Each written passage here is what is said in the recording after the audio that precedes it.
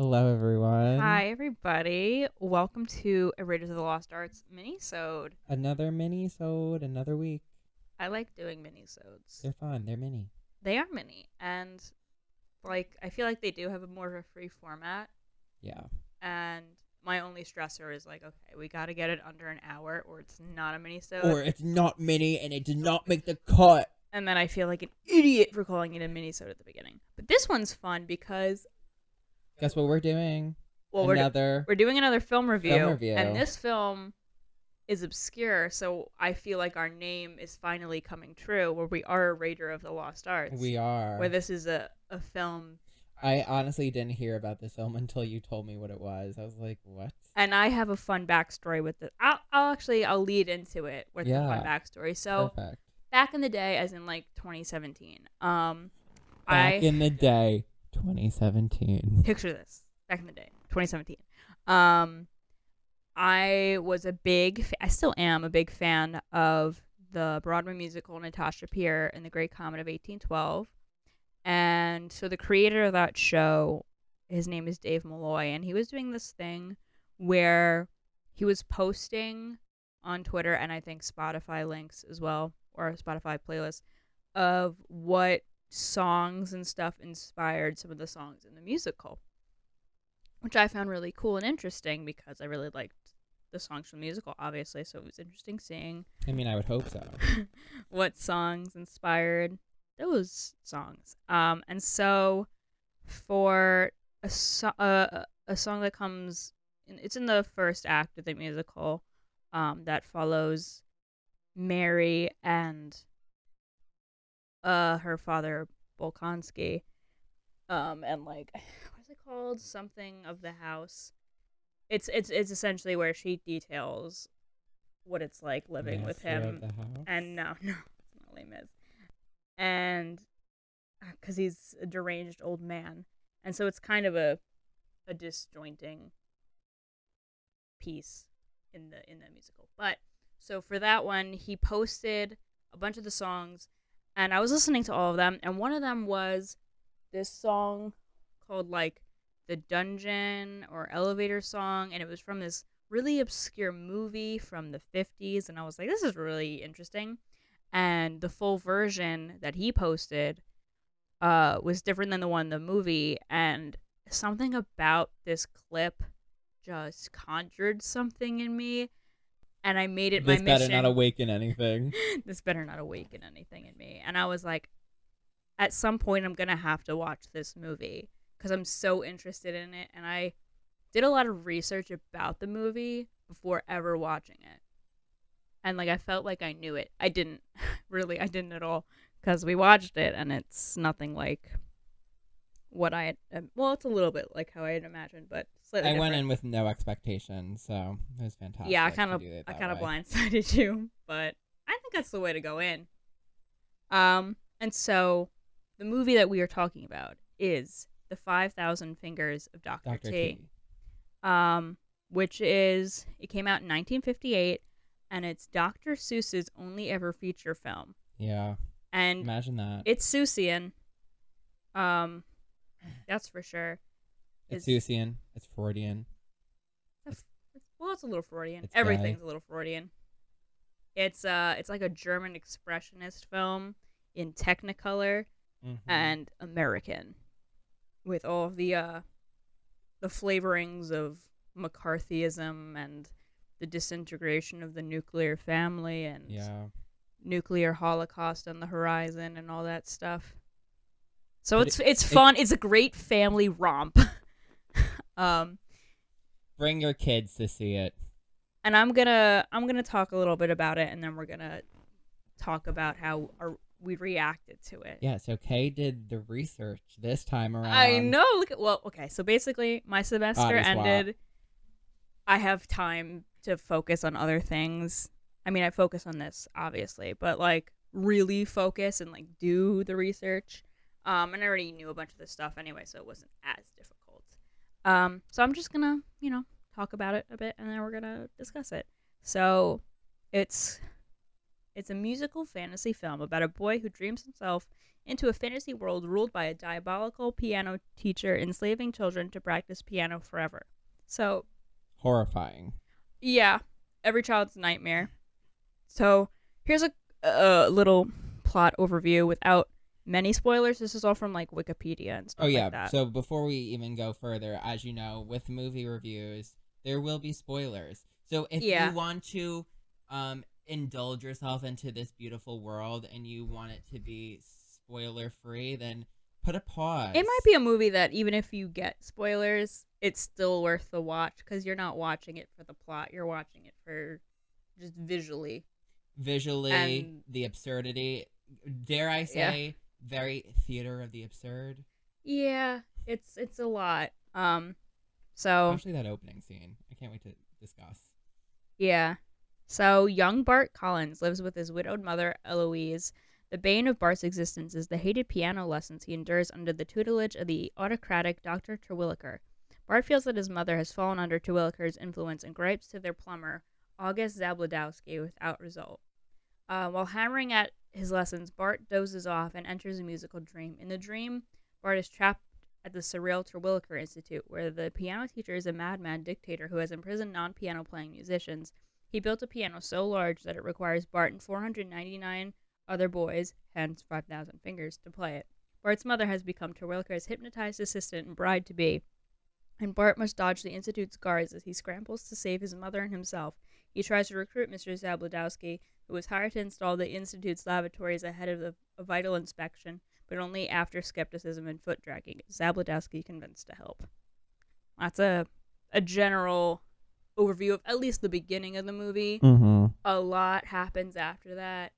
And also, like, not a lot. It's a lot happens and nothing happens. It's one of those films where, like, subconsciously a lot is going on. But there's many moments where if you walked out of the room and you came back, you're not missing much.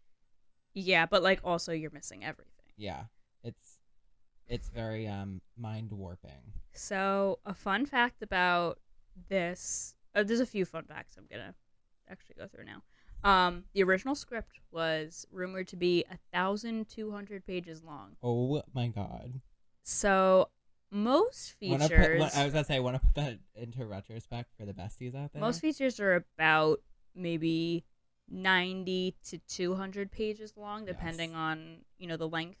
You factor in, like, it's about a minute per page. Yeah. So if you're watching a 2-hour film, 120 pages. So 1,200 pages. How long a film is that? We don't know math. It's a long-ass film. I'm about to take out my phone and go to the handy dandy I think that's calculator. a 30-hour film. So 1,200 pages? Yeah, 1,200 pages. It's a 20-hour film. It's a 20-hour film. Yeah, so they cut a lot. I want to know what did it look like to write 20 hours worth of film and to present it and for someone to just be like, I don't know. And I could just imagine the proud smile on his face. He's like, I did it. My magnum opus. Literally his magnum opus. He drops it on the table. The whole earth quakes. And they're like, yeah, we're making like a feature film, not a mini doc. Like, what is this? Is like, if you want to make it a mini series, whatever. But that would have been an interesting concept. I think it should have a remake. I've tweeted about this before, but I think like Guillermo del Toro would. Oh yes. Really Can we fun also one. can we save or Taika? Can we save for the ending who we want maybe to be in the film? Yeah, we can do a on the spot fantasy cast. Yes, perfect. The film originally had 20 musical numbers, but 9 were cut to leave a final of 11 musical numbers. 9 were cut. Yeah.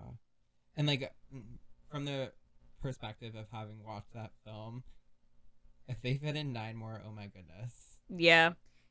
I don't know. How Listen. long was the original cut? Like 4 hours? How long was the movie again? It was only like an hour and a half. Yeah.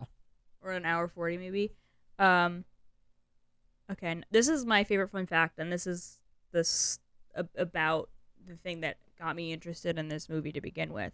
So, at a certain point in the film, Bart and Mr. Zabludowski,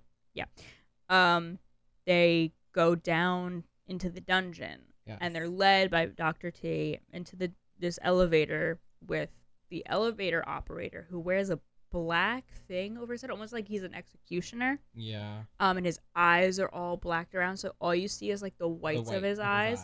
He's all oiled up, and he wears these striped pants.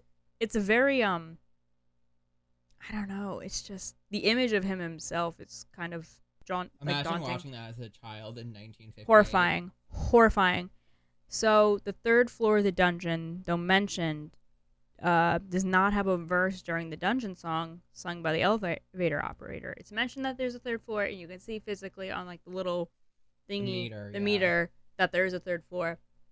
He sings a verse about the first and the second floor, but there's no third floor mentioned. The lyrics were thought to be too macabre at the time, and they were cut from the final release. There's a video online that you can find that has the full song with a missing verse, and the lyrics are as followed, and maybe you'll see why they cut this. That goes: third floor dungeon, household appliances, spiked beds, electric chairs, gas chambers, roasting pots, and scalping devices. So it said that it was removed because of the gas chambers inclusion. Yes. I was about to say, I'm like, honestly, the whole scalping I mean, they're pretty dark, but... It's dark, but, like, I think the gas chamber anecdote was the darkest part of that. Especially, I mean, take into consideration the time in which this was released. It came out a few years after the end of World War II and the Holocaust, so maybe not the best inclusion at the time. Dr. Seuss. It was a little too dark. You crazy motherfucker. Really? So that's, and I highly recommend if you watch nothing from this, just watch the full song on YouTube. It'll make you want to watch the movie, and it's so creepy, but like, I don't know, something about it is so alluring. It is, and what's so funny too, the scene is so about that scene is it's so, like you said, off-putting. It's the idea that they took that verse away because it was too macabre for audiences. That whole scene itself is just so almost out of place in the whole film too, which is really interesting. It is, and then it's like not like, and just the way the whole set moves during that scene, like they're on an elevator, but like it moves weirdly behind them to show that it's moving, and it's like it's almost like you feel like you're on a boat. Yeah, it's very jolty. And it's like it makes you kind of want to throw up, which brings me to my next fun fact. Oh, great, vomit! One of the 150 boys, like one of the boys that was on set, there was 150 of them, puked, and he set off a chain reaction of most of the boys vomiting. Do you know if they got this on film? No, I don't think they did. Dr. Seuss likened this to the reviews of the film, where he was like, yeah, it was basically like a bunch of people puking. That's what my reviews were like, which I thought was funny. That is funny. That's honestly... It is a thing. Have you seen it? I feel like I've definitely seen it in person. The chain reaction of vomiting. Yes. I've seen it in like movies and stuff. I've seen it in person. I don't want to. See, I'm literally so numb to it. Like nothing about it bothers me. Anyways, back to this. Back to Dr. T and his 5,000 thingies. So Dr. Seuss intended this movie to be a commentary on post-war society, fascism, and militarization, at least a little bit. But because the film tested so poorly in screenings, a lot of that was cut and reworked to be more family-friendly, and therefore did not quite make the same points. It was also a lot darker in the uncut version, with more beheading, strangling, and other torture, probably unsuitable for children. Interesting. Yeah. Is there this original version out there somewhere? No, it's considered to be lost media. Is it really, though? Yeah. So according to Hans Conried, who is, I think, played Dr. Terwilliger, biographer Suzanne Gargiulo, the first draft of the film had some rather dark ideas. Dr. T originally had a magic saber that he used to cut the heads off of incompetent henchmen who rose again as headless zombies. Mrs. Collins' cage was going to be suspended above Dr. T's bed, and she would have recited rhymes declaring her loyalty to the doctor. The finale was going to feature Bart Collins perform a song that would have encouraged the twins, Johnson and Whitney, to strangle Dr. T to death with their beard. Honestly, where's this version? I want it I want it. I think given the time period, it was probably just like they filmed over it. It was just Or no, they cut it and like the cut pieces they just threw out. honestly, and I do get it because this is like the scenario where it's just like read the room. Yeah. It's a little too inappropriate for the time period. But like they kept a lot of the twins. So there's these two roller skating twins in the movie that that are attached by beard. they're connected at the beard, and they had a whole musical number. They were these two guys. They were twins who were roller skaters, and like they did this that was their act. Yeah. They weren't connected at the beard, I don't think. But Of course not. so they were brought like out of retirement to do this. I want their origin story. Yeah. You laugh, but I'm serious. No, I know. And essentially, in the film, that's like kind of, I guess, how they stay alive or something. Like it's a vital part of them. Yes, it is their vitality because Bart does a little snip at the With beard. some garden shears, he and that's snips what them, kills them. and they die. I was like, They just oh, die. does that kill them? Like he just cut their hair. Yeah, and you were no. They Yeah, died. you were literally just like laughing because you thought you were being funny. You're like, oh my god, like this is like gonna kill them, and you're like, oh my god. And then they like gurneyed them out, and I was like, oh my god, she dead. oh, they passed away. Oh, Oh, well, Miss Keisha. Miss Keisha. And those are all my fun facts. So now I want to get a little bit into. I was kind of doing this interpretation as we watched it, if you recall, but Dr. Terwilliger is very queer coded. Oh, for sure. He is basically He a gay is the man. homo of the sexual. I mean, he has this one fit at the end that's like a striped number It with is a little pink treble clef, and it's very like it reminded me It's- honestly of the Holocaust. It's very theatricality. Well, yeah, but like they wore the like stripes in the Holocaust, and wasn't it the pink triangle that denoted that you were homosexual? Yes. And I think that was a play off of that.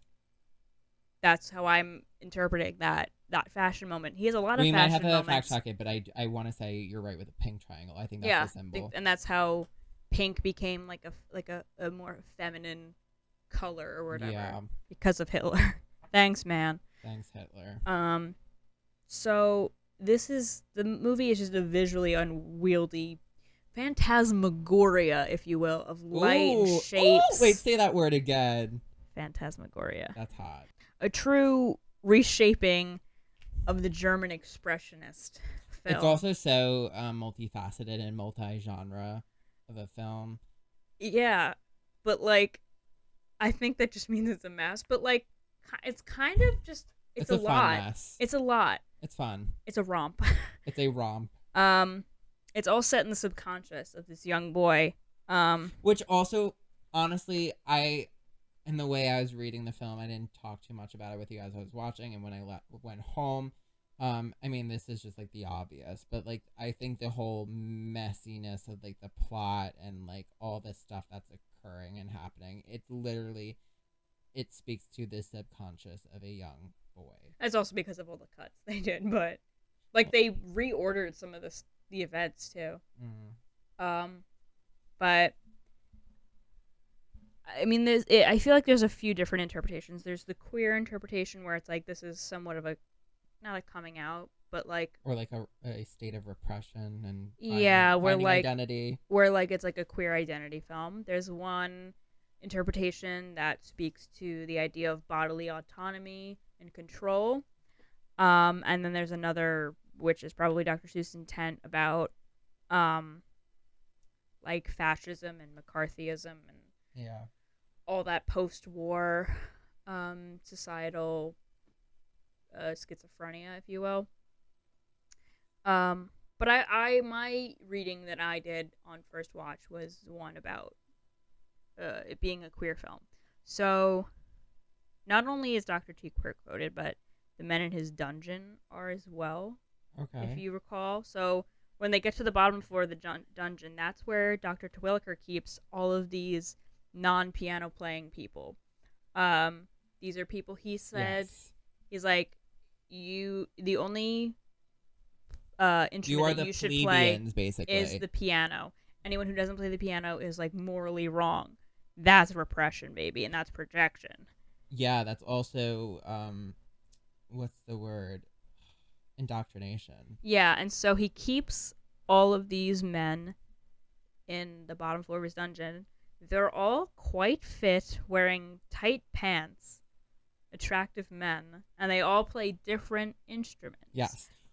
I also wanted to add, I think it's really interesting, correct me if I'm interpreting this wrong, but even if you look at like the piano itself and like the instrument, I associate it with the feminine.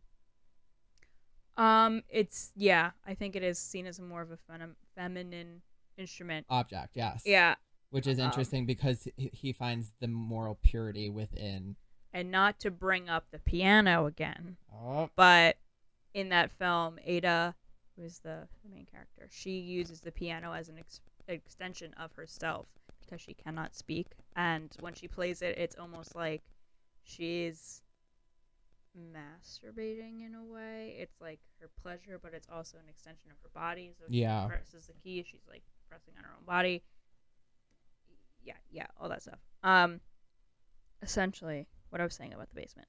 The prisoners in Dr. Terwilliger's dungeon play a litany of other instruments that they show to Bart. As soon as Bart arrives, they come out and they give him this whole big show. And the whole scene is like a beautiful giant pride parade in a way. It's like gorgeous and truly, like, it is a sumptuous visual feast. Yeah. The fit men show Bart all the possibilities in life. And this is what truly sparks Bart to take his final action against Dr. Terwilliger with the whole cannon contraption that he uses to like trap the music, which is, I still don't quite understand what the fuck was going on with that, but it's a fantasy film. Yeah, we have to let some things go. What else did I say? Okay, so Dr. Terwilliger's plan is to get a bunch of little boys to play his giant piano. He tells Bart that there are no other instruments he can play, just the piano. Dr. Terwilliger dresses in extremely feminine clothing and shows little physical interest in the mother, Eloise, only shows interest in controlling her. Yes. He doesn't physically desire her, it doesn't seem. He's more interested in the body of Mr. Zabudowski, actually. Okay, I'm interested where you're gonna take this. And there's a whole musical number that reads like a polyamorous couple trying to convince Mr. Zabudowski to be their third. To be their swing. Yeah. Yeah. And, like, Dr. Terwilliger is less interested in Eloise in that number and much more interested in August. Yeah, and also it's the fact that, like, of course it is a children's movie, but there are ways in which you can get away with, I want to say blocking and just, like, body language and stuff like that. And there's no sense of intimacy. He even puts her in her own prison cell. Yeah. Like he doesn't want to sleep in the same bed as her. Exactly. You would think he'd want her in the same quarters. Nope. But yes, he sleeps alone and he keeps her in a prison cell. And I think that's also part of like his tactic of conditioning and like that idea of mind control and manipulation. The gay agenda. Yeah, the gay agenda to mind control and manipulate. Mr. Terwilliger also has like a musical number where his henchmen dress up in like a rainbow imperialist outfit. Like he puts on like a dictator's uniform, but it's like all rainbow and shit, which is like, why am I not remembering this? I think I commented on it quite a bit when it was happening, where like he's singing his song and they're all like putting the clothing on him. Yes. Okay. Remember? Yeah. Ultimately, this one was about bodily autonomy and control. That was like one giant gay slumber party. Yeah. Dr. Terwilliger tries to control Heloise, his henchmen, the boys, Bart, as well as himself. He projects his own insecurities about his masculinity and sexuality onto everyone else and pays the price for it. Not going to tell you how, but he does pay the price. I mean, it's obviously also a commentary on fascism and McCarthyism, as well as Dr. Terwilliger being like a dictator akin to like Hitler or a figure like McCarthy. Yes. But my reading was the queer reading, and yeah, I think it's a very, there's a lot there to sink your teeth into. Yeah. And because it does take place in the subconscious, there's so many readings you can do, and like, who's to say they were wrong? Yeah. Dr. Seuss is dead. He can't say no. He can't say nothing. He can't say nothing. He can't. I kind of wanted to go into that beginning scene super quick because I did mention it a little bit earlier how we would Oh, talk about when it. he's being chased? Yes. Mhm. Like literally, so you press play on this bad boy and it opens up, and just I remember both of us kind of looked at each other and we were like, the set design? Are you kidding? It's very like German Expressionist, where it looks like the Cabinet of Dr. Caligari, but like in Technicolor and Yeah, and it just crazy.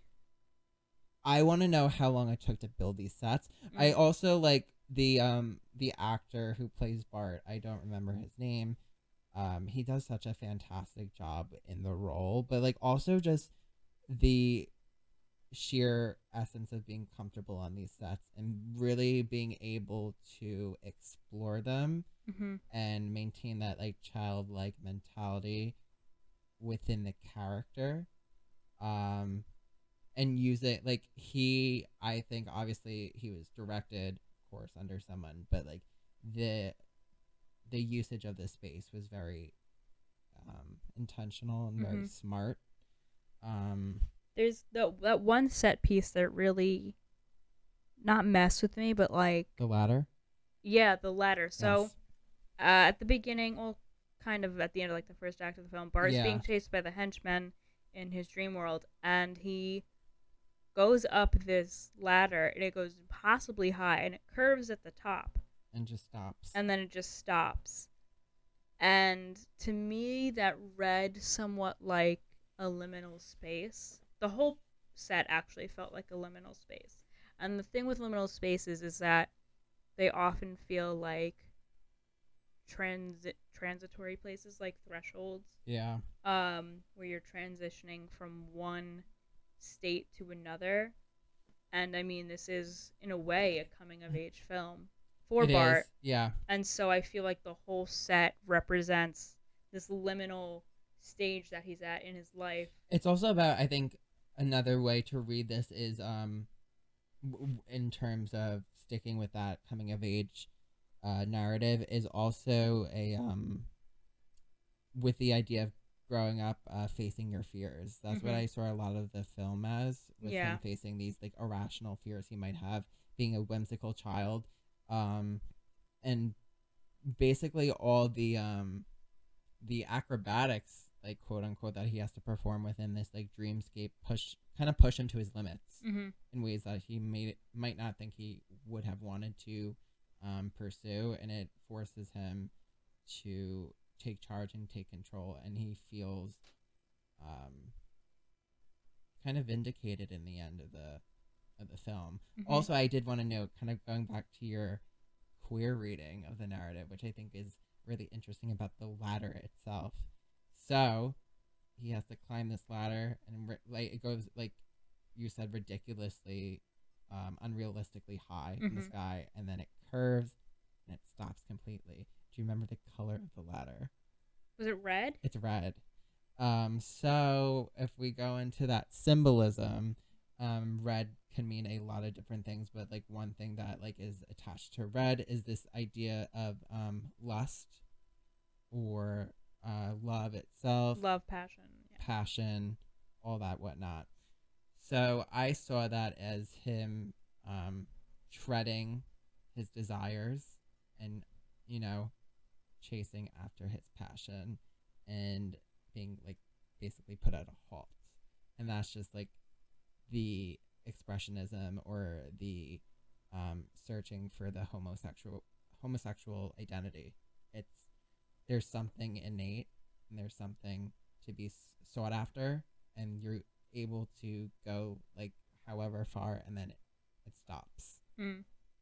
Yeah, I think there's also some interesting displays of masculinity in the film where you have Bart who's like trying to learn how to be a Be a man man essentially. within And 1950s you've got America. August who's just this very gentle paternal figure to him. He like Yes. adopts him essentially. All of a sudden Bart just starts calling him Pop and he's like, "All right." And it's interesting how I think his character is so dimensional because you have this the physicality of what a man should be. You know, he's the plumber or he's the handyman. Mm-hmm. He's able to fix things. He shows up to the house and is able to help a single woman and her child in more ways than one, not just helping with whatever is happening with like the functionality of the house, but the functionality of the family. And then it also goes into, like you were just saying, I think you make such a great point. He's very tender. He's very paternal. So it's this like weird dichotomy of like it's kind of questioning what is true manhood, what is true masculinity, what is true fatherhood. Well, yeah, and he's contrasted with Dr. Terwilliger, who tells Bart what he has to be. And there's this scene with Bart and August where they just start pretending that they're on a fishing trip. Yeah. And like they use their imagination. So wholesome. And Dr. Terwilliger is like the exact opposite, who's very Dr. Terwilliger rigid and tells you how it is. And he doesn't have an imagination, and that's why also you could see him being so over the top with things, because he those things that he uses are necessity, whether it's, you know, the elaborate piano that he has created and just his whole like world and his universe, and like that scene where they're putting all that clothing on him. He needs that because he doesn't have the imagination to come up with that. He physically needs these things to keep him in his realm or his status. Yeah, and like the whole thing with Dr. T is like he's a con man. He's like convincing all these parents to have their kids learn the piano. Interesting. Okay. I honestly did not see him as a con man. Well, that's essential. Well, I forget what the word that they use in the movie is. Oh, yes. Oh my god. But they say it a few times. Yes, and I remember questioning that. I'm like, do you know what that word is? Yeah. And then you're like, no. And then we both looked it up. But essentially, he's fooling them all. And you could definitely get a queer thing from reading from that as well, where like he's playing off that he is this heterosexual man, but he's like not. He is a queer man. Do you remember when we watched this movie together? We watched it a week ago? Yeah, on 420. All right. I remember that it was 420 for no reason in particular. This is a fun movie to watch sober, but it could be enhanced by some... He's a racketeer. Racketeer. That's what the word is. Thank you, search history. But yeah, so they keep on calling him a racketeer. And I think that's fun. I think that's a fun little thing that they call him. I don't know. It's a fun word. Add that to your vocabulary. Add it to your vernacular, word baby. of the day, racketeer. Racketeer. But yeah, that's all I really have to say about this movie. I mean, I could probably talk more about it if I did more research and rewatched it and whatnot. I gotta see if there's any scholarly work on it. We only had that initial watch. It's not like we've watched it before. No. We rented it for like $4 on Amazon. If you don't want to watch it, you can just listen to this and look at some pictures and some stills. Yeah, the stills do evoke a lot. Yeah, I was gonna say, or even try to if there's like clips on YouTube. There's clips on YouTube too. Mm-hmm. If you really, really want to watch it though, I recommend watching it. It's a pretty quick watch. Watch it with some other people. Watch it with some accoutrements of leaves. Yeah. If you will. Mm-hmm. That's always fun. But yeah, I really wanted to watch this movie. I'm glad I did. I'm glad we got to talk about it. I'm glad we're rating a lost art. Literally a lost art, because there is a whole other film that is lost. If this is anything, I hope it sparks someone to be like, oh, my late uncle or late great uncle used to work for the studio that produced it. He knew Stanley Kramer. Like, I wonder if someone has it in like their basement somewhere. Someone find the fucking lost tape. They find lost films all the time. I think it was Passion of Joan of Arc, the original French cut. They found somewhere. They found a bunch of the old Doctor Who episodes in a bunch of people's houses because the BBC got rid of a bunch of the old tapes. They just recorded over them because it was wartime or whatever. I don't know. But lost media is found all the time, and this could be found. I don't think it's widely sought after, so maybe that's why we haven't found it. Maybe just want this it will now. inspire I really hope more of a so. cult following so that people want to find the full cut. Come on, everyone. I would love to see it. I want to see the beheading. I want to see that. I want to see how Bart manipulates the bearded twins to strangle Yeah. Dr. T. That Damn. is just the finality Camp. I need. I would be able to sleep at night Yeah. peacefully knowing that happened. But yeah, that's all. That's all I Yeah. really gotta say. We don't really have a sign off for these, do we? No. Oh wait, I'm sorry. We do have one more thing to talk about really briefly. We're talking about at the beginning of this minisode about the possibility of, revamping, rebooting, revitalizing. Oh, this right. film. Yes. We need our fantasy casting. Well, I'm not gonna cast Bart because he's a little boy. I was gonna say, yeah, that was hard. I'm like, are we gonna age him a little bit? No. No, we'll keep him a young boy.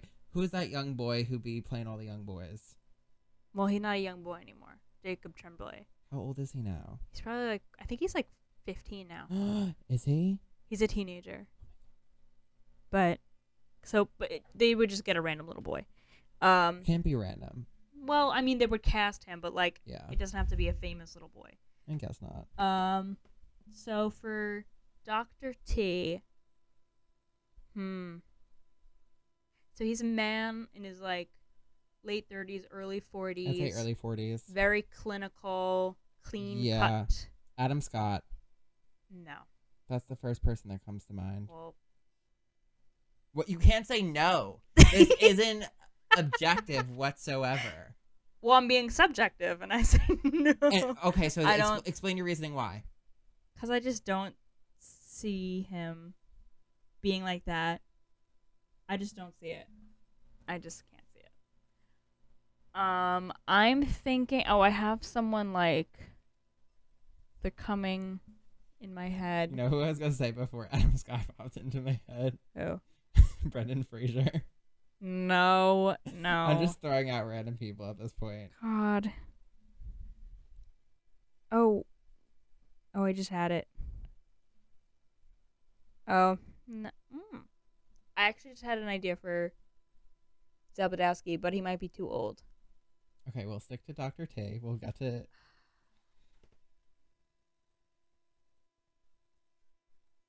This is gonna be a lot of silence. I'm gonna have to cut out. Well, I should have freaking figured this out before. We should have. I love how you shut down beforehand. my ideas right Well, away. because but you then- didn't think about it. Well, clearly you're thinking too much about it. Well, because it has to be good. So you're saying Adam Scott isn't a good actor? No, he's not. He's a good actor. I just don't think he's right for that part. I think.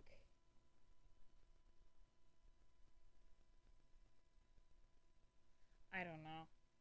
I don't have someone. I will come up with someone and I'll post it on our Twitter Okay, that works. after this episode. Okay. Or on maybe the Instagram. I I'm don't still know. sticking with Adam Scott. But for Mr. Zabudowski, I thought Jude Law. But I think he's too old. My toss into the ring, Ewan McGregor. Also probably too old. A little too old. They're both a little bit too old. This That's would okay. have to be a guy again in his early 40s. What? James McAvoy. Oh my god. Yes. I love that man so much. I think he'd be great. Now I'm just pining for the rest of this minisode. Oh, yep. And so the last really main character is Eloise. Yeah. I see her. How old is she? She's probably Early 40s? nah, she's probably in her mid 30s. Really? You think so? Well, I think she should be. Okay. She has a 10-year-old son. Yeah. That makes sense. Okay. Um, True, they had them younger back then. I keep forgetting that too. they did. They truly did. They really did. I'm.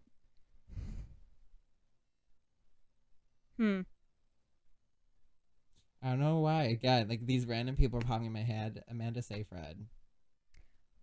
That could work. Because she could sing.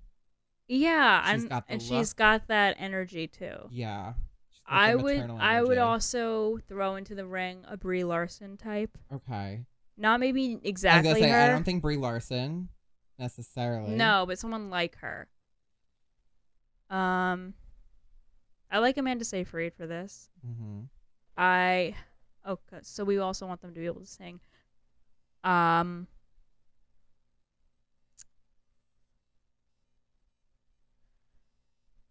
Bridget Mendler. Yep. Okay. Bridget Mendler, if you ever listen to this. I have my Dr. T. Who? Tom Hiddleston. Okay. Yeah. Okay, I'm done. No, honestly, I take back Adam Scott, and I will raise your. You co-sign my Yes. Tom Hiddleston. I Thank do. you. Mhm. Appreciate it. Yeah. And then get a bunch of hot gay men from like one of those dance groups to do the. I mean, the it's people not on the hard. bottom Just floor. go to the streets of New York City, or just go right to the. Go to Bird, NYU. Go right to the Bird app too, and just say, "Looking for gays." So yeah, that's all. That's the mini-sode.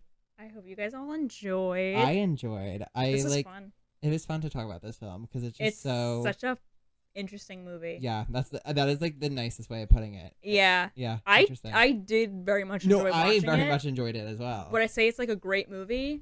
I don't know. It's hard to say. I can't. Yeah. I can't view it that. I can't say like it that. is. I can't say it isn't either. I think it's worth the watch. Oh, for sure. If you haven't watched this film, go ahead and watch it. Which I again, YouTube I am clips, sure 100% of you at have least not. go to Wiki. Yeah. Look up the synopsis. Look into the full Look plot. at some pics. I was about to be like, I will personally buy this movie for all of you. No, I don't have those funds. No. I'm sorry. Maybe I'll adapt this into a remake. Yeah. Maybe it could be my film. It could be. Literally. We'll see. I love how you joke about these things and you're like, I'm like, but no, like legit, it I actually could be. So. That all being said, I've been Kay. I've been Craig. And this was a Raiders of the Lost Ark mini-sode. Yeah. We don't have a sign-off, so. We don't for the mini-sodes? Nah. We're not gonna do. Okay. No, because it's different. Follow us on Twitter and Instagram at Raiders of the Pod. And if you want to, send us a shout out or some feedback or just Money. Kidding. Money, presents, hate mail, love mail, whatever you want. Raiders of the Pod at gmail.com. Yes. Have a great day, night, whenever you're listening to this. Yes. Enjoy. Yeah. Yeah. Okay. Right. Bye, everyone. Bye, guys.